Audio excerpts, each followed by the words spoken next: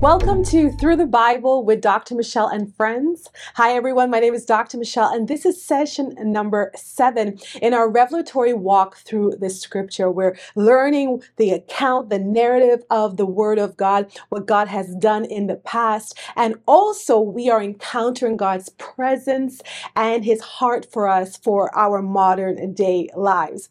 So we are looking at the book of Exodus and we'll be going through chapters 14 through 26. And I pray that as we go through this week's study and the different parts of it, that our hearts would be open and that we would experience God in a new way, because truly He desires for us to come close to Him, to come near to Him. That's what Jesus is all about. Jesus is God coming near to us, Emmanuel, God with us. And so we have this opportunity to go through the scripture, to learn from the patriarchs, to learn from those who walked before us, and realize that the God who did amazing things through them is the same God who's able to do amazing things through you. So I pray that your heart would be enriched, your eyes would be opened, and that your soul will find rest in the promises of God. So in the last session, we read that the children of Israel were being enslaved. They were in Egypt, and 400 years had passed from the death of Joseph, and a new king arose who did not know Joseph and was threatened by the children of Israel. And so they are enslaved and they cry out to the Lord, and the Lord raises up a deliverer in the person of Moses. He sends Moses into Egypt to the Pharaoh and causes him to confront Pharaoh and request that God's people are let go. Now, what happens is Pharaoh's heart is hardened, but God lets Moses know beforehand that this would be the case, because God wants to deliver the Israelites with a mighty hand, but also to reveal to all of Egypt, including to the Pharaoh, who is seen as a god in his own right, that he is greater than any pagan god, greater than any sacrificial system, greater than anybody and anything. And so through the signs and the wonders, through the 10 plagues, finally, Israel is let go, and they flee from Egypt through the night. They're able to take the gold and the silver of their neighbors. They ask permission and they receive them. As they come out, what happens? They encounter the sea. Pharaoh, when he realizes what has happened, comes after them. And the scripture says that he brings 600 chosen chariots. And through a miraculous work, the Red Sea is open. The Israelites go through on dry ground, and the Egyptians pursue after them, and the sea is closed upon them. So the Israelites are spared. They have gone through, they have escaped, and now they're ready to go to the place where God has called them to worship Him. But the Egyptians, they have suffered a great loss. So as we go into these chapters, we are going to once again see God in His many facets, and we are going to learn about this God who has already described Himself as the I am that I am, the one who is greater than anybody and anything. We continue to walk with Moses, who is God's spokesperson. We encounter Aaron, who is Moses' spokesperson and also his brother, and also the Pharaoh. We are seeing how the Pharaoh has suffered great loss and how he has been shown not to be superior. God has come above him. So through the 10 plagues, God showed the Egyptians that He was greater than their entire sacrificial system and every pagan god that they worshipped. And you can go through all the different gods that the ancient Egyptians worshipped, and God, in His display of His power through the different plagues, showed that He was greater than everyone that was worshipped. With the plagues of the lice and of the swarms of insects and all of that, He shows that He can stop their entire worship system. And God wants to show not only the Egyptians His power, but also to the Israelites, because they would need to know it for the journey that they were about to embark on. As God is with them, He is leading them. with the pillar of fire, the pillar of the cloud, and he is taking them to the place where he has already directed Moses to lead them. So we're going to start in chapter 14. Now the Lord spoke to Moses, saying, "Speak to the children of Israel that they turn and camp before Pi Hahiroth, between Migdol and the sea, opposite Baal Zephon. You shall camp before it by the sea." So I'm going to pause right there because God gave Moses specific instructions as to where to bring the Israelites and where they were to camp. And this is very important because you can see that God set this up to reveal his glory to another dimension, another level. Verse 3 says, "For Pharaoh will say of the children of Israel, they are bewildered by the land. The wilderness has closed them in.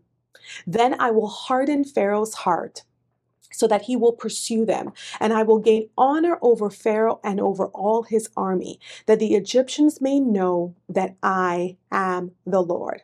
And they did so. So these were the instructions that God gave to Moses, and God is really setting it up. He's setting up an ambushment for Pharaoh.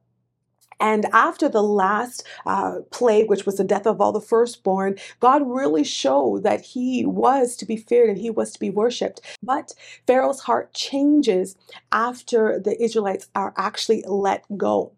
And so as his heart changes, he readies his chariots, 600 chosen chariots, and all the chariots of Egypt, and he releases them after the Israelites. Now, let's look at what this scene could have looked like. So 600 chariots, and each chariot has about 2 people, one to drive it and one to fight. So not only are there a lot of chariots, but there are a lot of people coming after the Israelites. And the scripture tells us that the Lord hardened the heart of Pharaoh and he pursued them and overtook them. So the Israelites are trapped. They have the army behind them and they have the sea in front of them. So when they see the situation that they're in verse 11 to 14, they say to Moses, "Because there were no graves in Egypt, have you taken us away to die in the wilderness? Why have you so dealt with us to bring us up out of Egypt? Is this not the word that we told you in Egypt, saying, 'Let us alone, that we may serve the Egyptians'? For it would have been better for us to serve the Egyptians than that we should die in the wilderness." So they have turned on Moses as they see the situation that they're in. And listen, this situation is terrifying.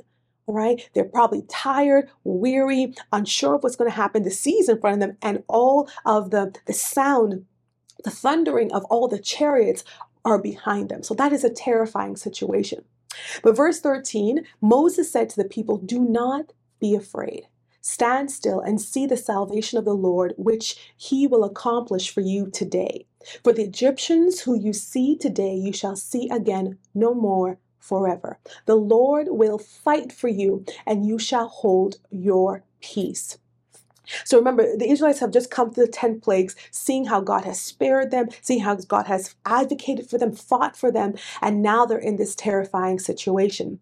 And they would have preferred to stay in bondage, to stay under the hand of Pharaoh. And so they express their complaints. And Moses says to them, "Listen, God is going to fight for us. Don't worry, don't be afraid. God is going to deliver us." And so the Lord says to Moses in verse 15 to 18, "Why do you cry to me? Tell the children of Israel to go forward. But lift up your rod and stretch out your hand over the sea and divide it. And the children of Israel shall go on dry ground through the midst of the sea. And I indeed will harden the hearts of the Egyptians, and they shall follow them. So I will gain honor over Pharaoh and over all his army, his chariots, and his horsemen. Then the Egyptians shall know that I am the Lord, when I have gained honor for myself over Pharaoh, his chariots, and his horsemen." Now, God was setting them up for greater glory for himself, and also to give the Israelites space between them and their adversaries. Of course, they don't know what's coming. They can't see it, and they react to what's in front of them. And can we take that for our lives? When God gives us instructions, when he leads us in a certain way, we see the challenges, we see the mountains before us. We don't know how he's going to deliver us, and we can murmur, we can complain, We can turn our backs. There are many, many things that we can do. But may this be an encouragement that even if you don't know how he's going to deliver you, guarantee that he will deliver you because he is faithful to his word. He sometimes sets things up that he will get glory, he will get more honor, and that through your life, people will see and know that God is real. So God releases this word to Moses, and then the angel of the Lord that was leading Moses and the Israelites goes from before them to behind them, and also the pillar of cloud that was in front of them, leading, guiding them through the day and through the night, went behind them. And this pillar of cloud gives light to the Israelites, even though it's behind them, and it brings darkness to the Egyptians. So the Egyptians can't really see what's going on. So Moses does what the Lord says. He stretches out his hand over the sea, and the Lord causes the sea to go back by a strong east wind all that night. And as the waters recede, the ground becomes dry, which is a miracle in itself. Because even when you remove the water from somewhere, there's usually residue, or whatever is left has become saturated with water, so it's wet. But the ground becomes dry for them. So the Israelites go through on dry ground, and the Egyptians pursue them, go into the midst of the sea. And the scripture says something that's very, I would say, almost humorous, where God causes the chariot's wheels to fall off so that the Egyptians have a hard time to drive the chariots into the sea. All of that is part of the plan to give the Israelites enough time to go through the sea. And it tells us in scripture that when all the Israelites had passed through, Moses stretched out his hand, and by the morning the sea returned to its full depth, and the Egyptians are still going into it. So verse 28 and 29, then the waters receded and covered the chariots, the horsemen, and all the army of Pharaoh. Verse 29 says, but the children of Israel had walked on dry land in the midst of the sea, and the waters were a wall to them on the right hand and on the left. So they go through the sea, and they have this miraculous moment with God once again. And as we move over into chapter 15, when they come out on the other side, Moses and the children of Israel, they begin to sing to the Lord a great song, a song of victory, a song of thanksgiving, a song of praise because of what God has done. And I won't read the entire chapter for you, but I want to read a couple verses from verse 1 to 4. It says, I will sing to the Lord, for he has triumphed gloriously. The horse and its rider he has thrown into the sea. The Lord is my strength and song, and he has become my salvation. He is my God, and I will praise him. My Father's God, and I will exalt him. The Lord is a man of war. The Lord is his name. Pharaoh's chariots and his army he has cast into the sea. He has chosen captains. His chosen captains also are drowned in the Red Sea. So they declare the greatness of God. They sing of the victory that they have just experienced. They describe that God is a God of war, that he is one who avenges his enemies, and he's victorious against everyone who is against him. And even in verse 9, it says, the enemy said, I will pursue, I will overtake, I will divide the spoil. My desire shall be satisfied on them. I will draw my sword, my hand shall destroy them.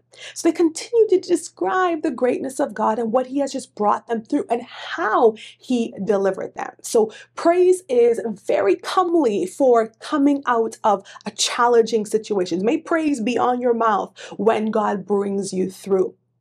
And they continue in this song. I mean, I would have loved to hear the music. I would have loved to see the scene of all these millions of people just worshiping God and praising God. And they continue to talk about who can be compared to the God. And one of my favorite verses, verse 11, says, who is like you, O Lord, among the gods? You are glorious in holiness. You are fearful in praises, and you're doing wonders. You know, I often use that in my own time of worship and praising the Lord. It's just it's such beautiful poetry too. Who is like God? So the outcome that God had expected was done. God said he would deliver them, and he's done it. And through the whole process, we're just seeing his power being demonstrated. And one of the things too that the Song of Moses describes is that the people who hear of the Lord will be afraid of him. They will come to respect him because they will see that he is greater than every other God. And it ends in verse 17 where it says, you will bring them in and plant them in the mountain of your inheritance, in the place, O Lord, which you have made for your own dwelling, the sanctuary, O Lord, which you have established. So they're in their praise, they're saying, yeah, you're going to bring us to the place that you've designed for us, and you're going to establish us, and things will be well. So the scene changes from Moses and all the people of Israel just praising and worshiping God to Miriam, Moses' sister, who is described as a prophetess. So you're going to see in her life, she has a prophetic gifting. She's able to hear what the Lord is saying. She's able to foretell what the Lord wants. And she grabs her tambourines and the other women, and they come out and they praise the Lord. So this is the second part of the praise party. And they are just worshiping and giving God thanks. All right, so it is a joyous celebration. God has done a mighty work. Their enemy has been basically wiped out, and God has triumphed gloriously. Okay, so this is a necessary time of rejoicing. For us to it is good that when we come through and we come out, that we rejoice because we can move forward in that strength. And especially when you rejoice with others, there's a communal experience of joy, which is necessary because as you go through, the pain is real, the fear is real, the anxiety is real. So when you come through, let the joy be real. Let the celebration be real, because you will need that. And it also displays a heart of gratitude to God for his delivering power. Yes, so they rejoice. But as the action moves on, that rejoicing kind of shifts to murmuring and complaining. And we can point fingers at the Israelites, but for us too. After we celebrate, after we rejoice, we are often quick to complain again. So they move into the wilderness 3 days and they find no water. Now, this is a real problem, okay? They're in the wilderness. There's a lot of people and there is no water for them to drink. And the water that they did find, the waters of Mara, were so bitter that they could not be consumed. So what did they do? They complained against Moses. But one of the things that Moses understands is even though they're complaining against Moses, they are really complaining against God. Because Moses knows that all of this is possible only because of God's word and God's presence. So when they are coming up against Moses, they're really coming up against God. So they complain to Moses. Moses goes to God, but God shows Moses a tree. And when Moses casts the branch into the water is made sweet. So we're seeing the provision and the protection of God once again. And God is really displaying himself to his people so they'll get to know him and that he is really their protector and their provider. In verse 25 to 26, it says this, there he made a statute and an ordinance for them, and there he tested them and said, if you diligently heed the voice of the Lord your God and do what is right in his sight, give ear to his commandments and keep all his statutes, I will put none of the diseases on you which I have put on the Egyptians, for I am the Lord who heals you. God has just shown that he is able to turn bitter waters into sweet so that they would have the nourishment that they need. And they have already seen through the plagues what God is capable of. And he's letting them know, all I want you to do is to obey my voice, walk with me, do what is right in my sight, keep my commandments and all that I ask you to do, and all will be well, right? It seems simple, seems straightforward, but we are people. And many times we go our own way, we go astray, even though we know what the consequences will be. Thank God for his mercy. Thank God for his mercy on our lives. So we continue into chapter 16, and they continue on their journey and they come to the wilderness of Sin. It is a month after they have left Egypt. They have been walking for a while. God has provided for them every step of the way. But we read in verse 2, then the whole congregation of the children of Israel complained against Moses and Aaron in the wilderness. And the children of Israel said to them, "Oh, that we had died by the hand of the Lord in the land of Egypt, when we sat by the pots of meat, and when we ate bread to the full. For you have brought us out into this wilderness to kill this whole assembly with hunger." Doesn't it sound so familiar? When we have a challenge, how we go back to how it was and how it could have been. And one of the things that we see, even in research, we rarely remember the past accurately. But yet, when challenges come, we tend to want something that may have been real or may not have been real. But it shows us with the Israelites that God wants us to keep looking forward towards the promises that He has made and trust in His character and trust in His heart towards us, that He will do what is the best for us. So the Lord promises to provide for them. And in verse 4-6, we read that the Lord said to Moses, "Behold, I will rain bread from heaven for you, and the people shall go out and gather a certain quota every day, that I may test them, whether they will walk in my law or not. And it shall be on the 6th day that they shall prepare what they bring in, and it shall be twice as much as they gather daily." And so in the will of God, but there are challenges, all right? Just a note for yourself that even in the will of God, everything will not be smooth.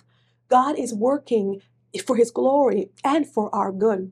So he gives the solution, or this preparation, that He's going to provide for them, but it's also a test for them to see if they're going to walk in His ways, they're going to follow Him. He's really going towards their character and their heart posture. And so Moses and Aaron, they convey this message to the children of Israel, and they do receive the food that God provides for them. They receive meat in the evening, which is quails. God causes quails to come onto the land, and they also receive bread from heaven. And God calls it bread from heaven, but the Israelites call it manna, which is translated, "What is that?" Because they don't know, they've never seen it before, and they're having a hard time understanding what this grain-like substance is that is left on the ground after the dew each day. Like I said, the Lord calls it bread from heaven, and later we see it's described like a coriander seed, so maybe the size of a sesame seed, and it's sweet like honey. And later on in the scripture, it talks a little bit more about it, the color of it, like a pearl-like color, and it was either baked or boiled. They had to gather it, usually like sweep it up, and that's how they would prepare their food. So the Lord wants to test them with this. This blessing of bread from heaven comes with a responsibility of obedience. So He would give them what they need, but He would test them to see if they would be able to obey Him. And this is necessary because remember, these are His people, the nation through which He is going to do mighty things and then bring the Savior. So they have to follow the word and the will of God. And the test for this is that they would get the manna every day for 6 days. And on the 6th day, they would have twice as much, because on the 7th day, which is the Sabbath, they would not receive any manna. They were not to do any work. That was a day of rest. So they're supposed to gather, and there's instructions of how much they gather to their full, and they gather it for 5 days. On the 6th day, they take twice as much, but they are not to keep any for the next day, except for the 6th day, because on the 7th day, they're going to rest. But from day 1 to day 5, whatever they gather, they're to eat in that day and not to keep it. Some obey, some don't. And for those who don't obey God's instructions, over on the next day, it starts to stink and it's filled with worms. And also, the Lord instructs to Moses and Aaron that they are to save some of the manna for the generations to come, to put it in this vessel, and this would be saved as a memorial, so they would see what God provided and how God provided for the Israelites. And verse 35 says to us, "And the children of Israel ate manna 40 years until they came to an inhabited land. They ate manna until they came to the border of the land of Canaan." So that lets us know that God provided for them every step of the way in their journey in the wilderness, even when they disobeyed Him, which we will see a little bit later on. When they turn basically on God, He still continues to provide for them. And that moves us over to chapter 17. I'm going to read to you from the first couple of verses so you get an idea of the scene that is happening. It says, Then all the congregation of the children of Israel set out on their journey from the wilderness of Sin, according to the commandment of the Lord, and they camped in Rephidim, but there was no water for the people to drink. Therefore the people contended with Moses, and said, Give us water that we may drink. So Moses said to them, Why do you contend with me? Why do you tempt the Lord? And the people thirsted there for water, and the people complained against Moses and said, Why is it you have brought us up out of Egypt to kill us and our children and our livestock with thirst? So Moses cried out to the Lord, saying, What shall I do with this people? They are almost ready to stone me. Now, this, of course, once again, was a difficult situation. A lot of people in the wilderness, no water. They needed. There would have been livestock and children and women. Some women probably pregnant. There would have been the elderly. They would have needed water. And so it is important for them to have this provision. But they have also started to build this track record with God that He has provided for them in miraculous ways. And He is giving them quail, He's giving them manna, so He can definitely give them water. And like I said, Moses understands that although they're complaining against him, they are really complaining against the Lord. And He lets them know that. God in His mercy gives a strategy. So He tells Moses to go before the people and some of the elders and take the rod that he used, the one that he put over the Red Sea, and caused it to open up. Take that rod and strike the rock that was in Horeb, and water would come out of it for the people to drink. This is a miracle. He does that, and the water comes, and the people are satisfied. There must have been a lot of water that came out to be able to satisfy the need for water among the people. And He names the place where this happens Massah and Meribah, and that alludes to the contention of the children of Israel. And because they tempted the Lord, saying, Is the Lord among us or not? Every time they encounter a challenge, they question, Is the Lord here? I just pause for a moment, because for us as believers, as people who are of faith, who are walking with God, sometimes that happens to us too. When we move in a direction the Lord asks us to, according to His instruction, when we encounter challenges, because for some reason we think there should be no challenge, but when we encounter challenges, we wonder, did I miss God? Is God really here? Did God forget me? But He doesn't want us to have that mindset. He wants us to be able to, in the challenges, see it as an opportunity for Him to show His hand of power and His heart of love. So after they have this moment with the water and the rock, and how they are satisfied once again through the mercies of God, then Amalek comes and fights with Israel. The same place where they're camping, now they have to engage in battle. A little bit later in the book of Deuteronomy, chapter 25, 17, 18 says this, Remember what Amalek did to you on the way as you were coming out of Egypt, how he met you on the way, and he attacked your rear ranks, all the stragglers at your rear, when you were tired and weary, and he did not fear God. So they're encountering their first enemy. And his strategy is that he went up against those who were weak, those who were in the back, those who were weary, and started his battle there. So it's really a harsh strategy. He doesn't go up against the strongest, he goes up against the weakest. So in verse 9 to 10, Moses says to Joshua, so we meet Joshua, let me pause there. We meet Joshua the first time we're introduced to him, and we're introduced to him as a warrior, as a man of strategy, as a man who is militant, all right? So he speaks to Joshua and says, Choose us some men and go out, fight with Amalek.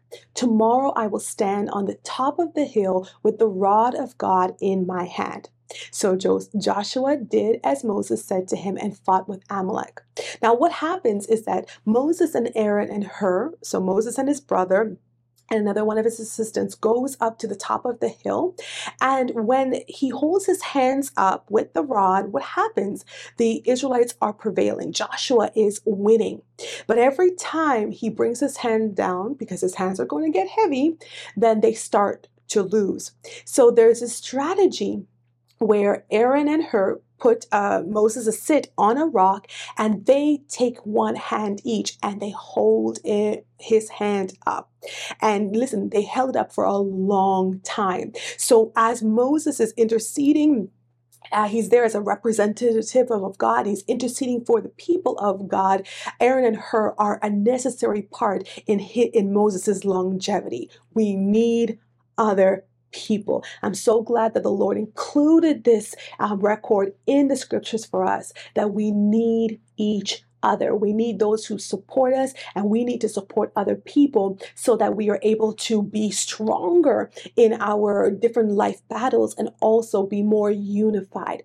So this intercession goes up, and the Israelites, listen, they conquer. This is their first real battle, and they win. So they're going to have that courage to keep going on. God is with them. God is providing for them. And they have been slaves for 400 years. And now they're turning into a strong, militant people who are going to be able to defend themselves and also to move into the territory that the Lord is going to bring them to. We read verses 14 to 16. Then the Lord said to Moses, write this for a memorial in the book and recount it in the hearing of Joshua, that I will utterly blot out the remembrance of Amalek from under heaven. And Moses built an altar and called its name, the Lord is my banner, or also known as Jehovah Nissi. Verse 16, for he said, because the Lord has sworn, the Lord will have war with Amalek from generation to generation. As we go through the Bible, you will see that this comes to pass, that there is this ongoing battle with Amalek. But we're seeing that the Israelites are able, through the intercession of God's prophet and also through the strategy of Joshua and the unity of their people, they are able to defend themselves. And it shows that God is really with them. He's taken them from slaves to victors, and he is continually building within them the strength that they need to be able to go forward into all the plans that he has for them. So where we are right now, Jehovah Nissi has provided. Jehovah Nissi has prevailed, and the people of God are stronger, they are wiser, and they're building their own track record with the people around them, that they are able to hold their ground. God is faithful.